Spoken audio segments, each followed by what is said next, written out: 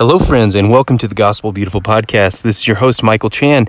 You can probably already tell that the sound quality is a little bit diminished than it normally is. I am currently sort of on vacation. I'm actually in Arizona right now getting ready for a mule deer hunt that's going to start pretty soon, and so I'm away from my normal recording facilities. That also means that there's been a bit of a delay in getting this week's episode out, and the episode's going to be a little bit different too. I thought I'd take advantage of my kind of time away to experiment with a different sort of content. Normally, of course, Gospel Beautiful is interview based, and I really prefer it that way.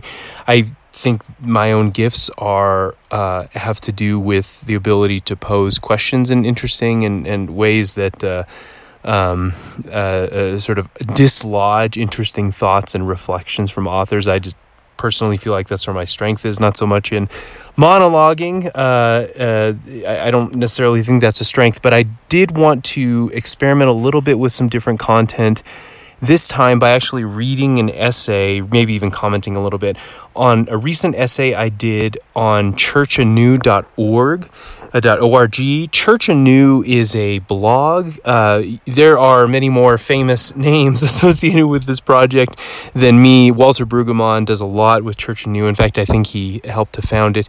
My friend and colleague Eric Barreto over at Princeton has done quite a bit of work for it as well. It's a great resource. I feel like it has an interesting edge to it that I don't see in a lot of other places. So I was grateful for the invitation to write a little bit of something. And so what I want to do in this episode, it's going to be a little shorter than normal, but I want to read that essay to you, sort of voice it over, as it were. Maybe I'll provide a couple of interlinear comments or something like that, but really I was just interested in getting this essay out there. I was playing with a few ideas that I had not played with in the past, and so I really am hoping to invite all of you to provide me with feedback on a couple different things. One, I need to know if you like this format. Just to be clear, I am not interested in taking Gospel Beautiful in a direction where I would be sort of monologuing. It's just really not what I enjoy doing. I get bored talking in a monologue kind of way. I don't think it's as valuable for me. It's about the discourse. It's about the conversation. But on occasion, I do write things that I want to get feedback on, and this is one of those things where I feel like I took a little bit of a risk and tried to experiment with a different kind of writing. And so I thought, you know what, I should at least try that out a bit on my Gospel Beautiful audience, because all of you are really good about kind of providing feedback and things like that. So this is going to be kind of a bare bones episode. I don't have my normal access to kind of all my advertisements and stuff, but I will plug a couple different things. One is huge shout out and thanks to Studio 2 Ceramics, Grace and Jim. These people are amazing. Check out my Facebook feed and you'll see where I just recently bought a new unicorn mug for my daughter. They're extremely creative. I love these people, and it's really they're not just business people. These are people who are doing a ministry by means of art, and they're able to do that in non-COVID times in some interesting ways through like classes and community resources that they can't do now, or at least they have to sort of do it in a different kind of way. So Studio 2 Ceramics, you can get a discount with them. Their stuff, their pottery, their art makes really great gifts, but you can get a discount, 10% off, using the code GOSPEL. So you can find their store on Etsy, also find them on Facebook. Studio 2 Ceramics, it's the number 2. Next, I want to thank Brian Schrader at Worship Forward.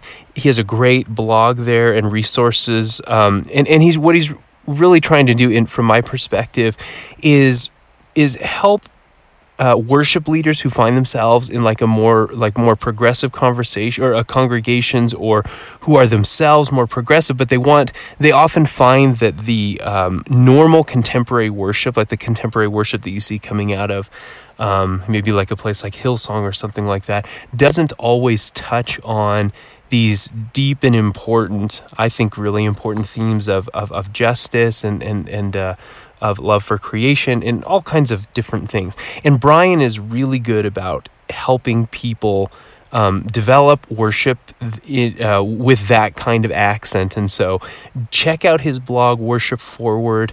And Brian is just fantastic. You can hear my conversation with Brian. I actually did an interview with him.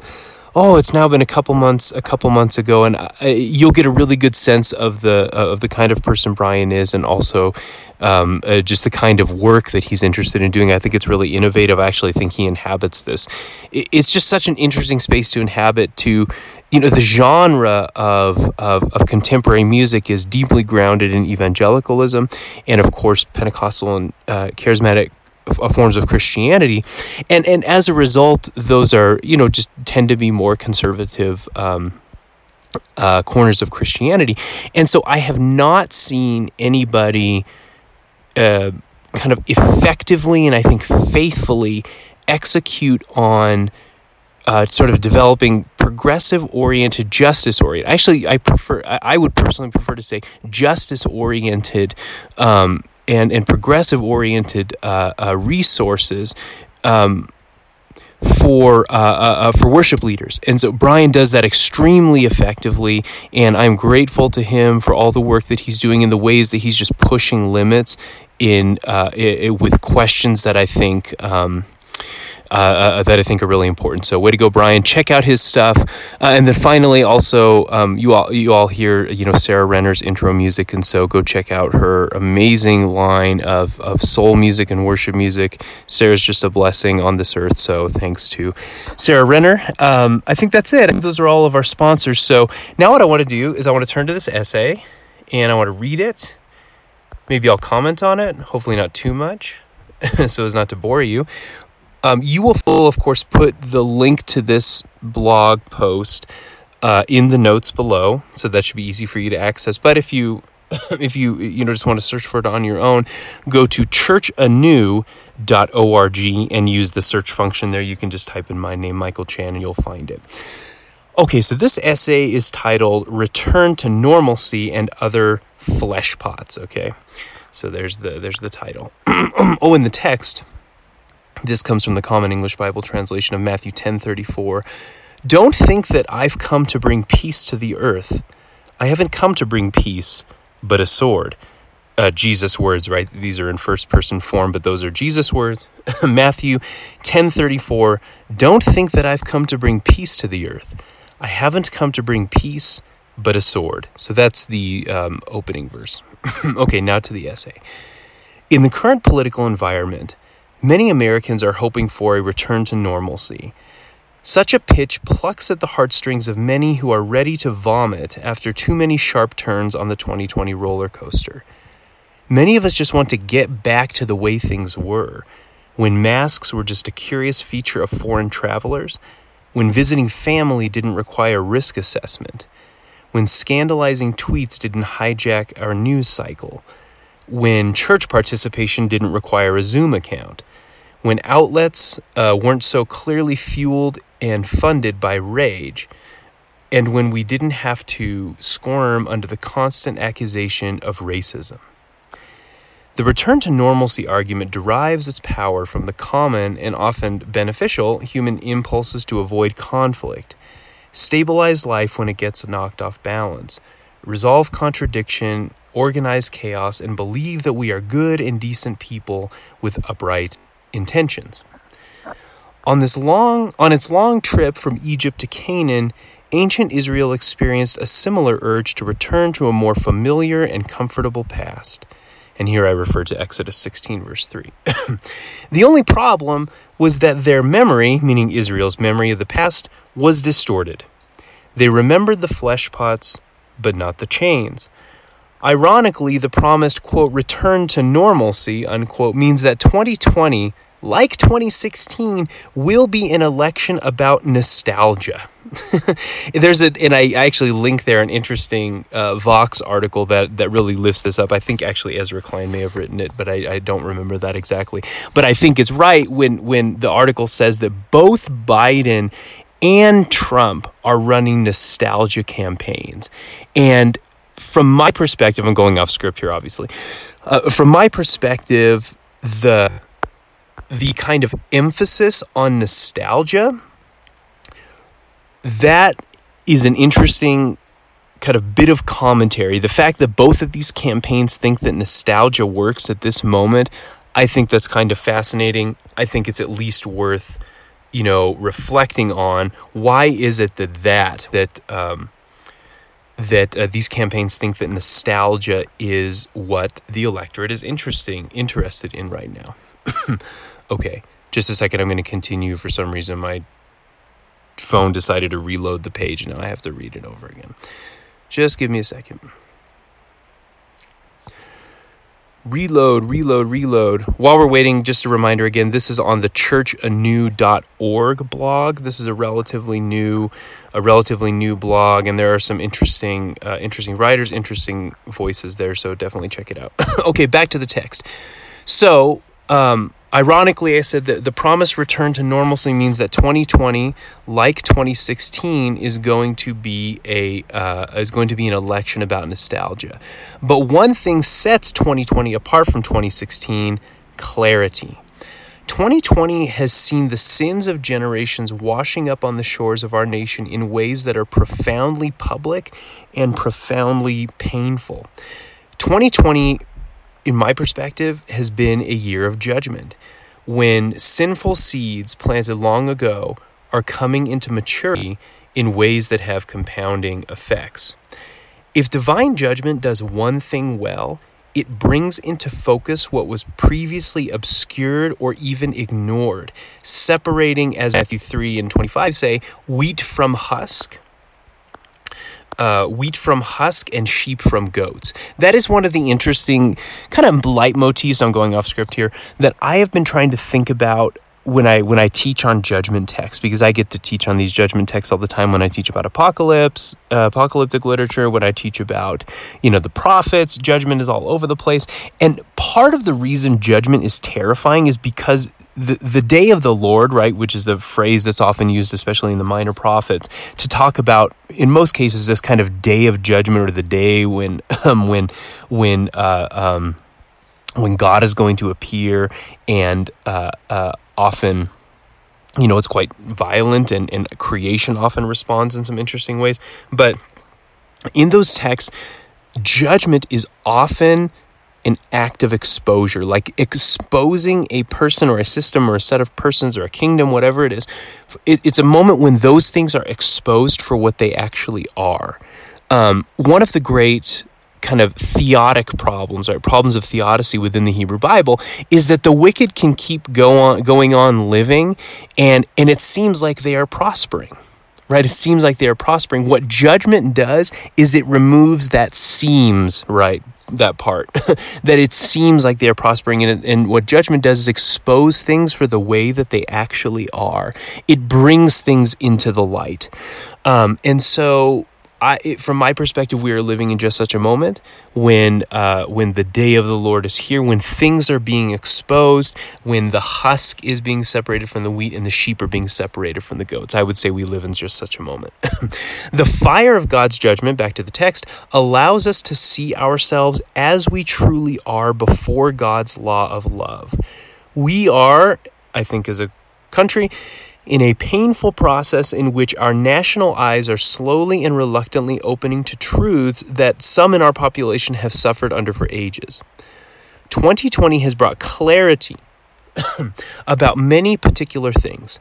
Clarity about racial disparities, clarity about the dangers of poor leadership, clarity about the weaknesses in our social fabric, clarity about the deep importance of robust free speech and assembly rights, clarity about the deficiencies in our healthcare system, clarity about the disrepair of the international order, and clarity about how lines of discrimination can exist in reality even if they don't exist legally. But clarity is painful, and it's also costly. Clarity stings in the way that Nathan's words to David must have stung when he said, quote, "You are that man," 2 Samuel 12:7. It crashes down on us like the waters crash down on Pharaoh's armies at the sea. And it brings us face to face with one of the most disturbing aspects of Jesus' ministry: confrontation. Jesus' ministry was inherently confrontational, as the text above, Matthew 10:34, indicates. Don't think that I've come to bring peace to the earth. I haven't come to bring peace, but a sword. Matthew's Jesus is an apocalyptic figure. I sometimes like to say that Matthew's Jesus is a fire-breathing dragon, and I think this is right, in part because I want people to get shocked a little bit out of this image of sort of Jesus meek and mild, smiling all the time with his arms out stretched to everybody. I think that vision of Jesus is, let's just say it's easily marketable, but it quickly falls apart like a cheap suit when you actually start reading the Gospels. So anyways, Jesus is an apocalyptic figure in Matthew whose conflict with the powers of sin, death, and the devil are borne out through the Gospels. He recognized that true peace actually requires confrontation. Like the late John Lewis, whom we just lost, right? Jesus was a troublemaker, the good kind. When Jesus came to town, the powers of sin, death, and the devil surfaced. They were exposed. The demons showed their faces, not because they were powerful, but in fact because they were vulnerable. Jesus' presence makes the demons tremble, is another way of saying it. As the apocalyptic sword of divine judgment sweeps through our own land, ancient demons are emerging from their lairs with the kind of ferocity that comes only from desperation. In the apocalypse, the last thing we need is a return to normalcy. Americans face an important question. Are we willing to exchange the moral clarity of this moment for a distorted memory of the past? Is a return to normalcy really what is called for? We ought to be concerned when and if return to normalcy is heard as a summons to a time when we saw less clearly, when we more easily overlooked our neighbor's weathered face and scarred hands. The precious gift of moral clarity at this time of judgment is utterly invaluable, and we ought not substitute that clarity for a morally dull sense of comfort. So that's the essay. I hope that was a little bit helpful to all of you. Like I said, I feel like I'm pushing into some new areas here just for myself personally, not new in the sense that nobody's ever thought of them, new for me. It's a different kind of writing than I'm used to doing, and so I would absolutely appreciate hearing from any of you, again, on two things. One, I'd love to know what you think about the essay. If you think it's garbage, that's great. Tell me it. We'll have a fun conversation. If you think it's great, that's awesome. Please share it with people, share the podcast. I love all of that. But then I'd also be interested to hear if you all like this kind of content, if you think it's valuable, and if you think it kind of properly fits under the broader house of Gospel Beautiful. Again, I have no interest in turning this into a monologue podcast. I think occasionally I write things that I would like to kind of have more broad feedback on. And so I think on occasion, maybe once every month and a half or something, there might be an opportunity to push out this kind of content through audio waves. And if you all appreciate that, I would really like to know about it. So now I'm going to sign off. I'm recording. I don't have access to, like a recording studio the way I do at my house. So I'm literally recording this in my truck in Arizona where it is like 99 degrees and I don't have the AC on because that would ruin the audio quality. It's already bad enough. Why make it worse? So I'm going to cut this off right now so that I can go, cool off a little bit on the inside. I hope all of you are doing well. I will look forward to returning to kind of normal programming relatively soon. I'm thinking within the next week and a half, I'll be able to have out our next episode. We have some amazing episodes. I actually think the next one is with Michael Moyna. I have to double check that. Michael Moyna is with the Fresh Expressions movement in the UK. And really fascinating. I recently read his book, which we'll talk a lot about. And there are just some fascinating things going on in the UK around the gathering of unique Christian communities. I think you all are going to learn a lot. We have an upcoming interview with Gary Simpson, my colleague at Luther who just retired. Gary has been engaged in some really big and important questions for his entire career, and I'm looking forward to doing kind of a retrospective with him, or we did a retrospective, and I'm looking forward to pushing that out to you also. Blessings, everyone. I will talk with you soon. Thanks for tolerating the study. All right, thanks. Bye.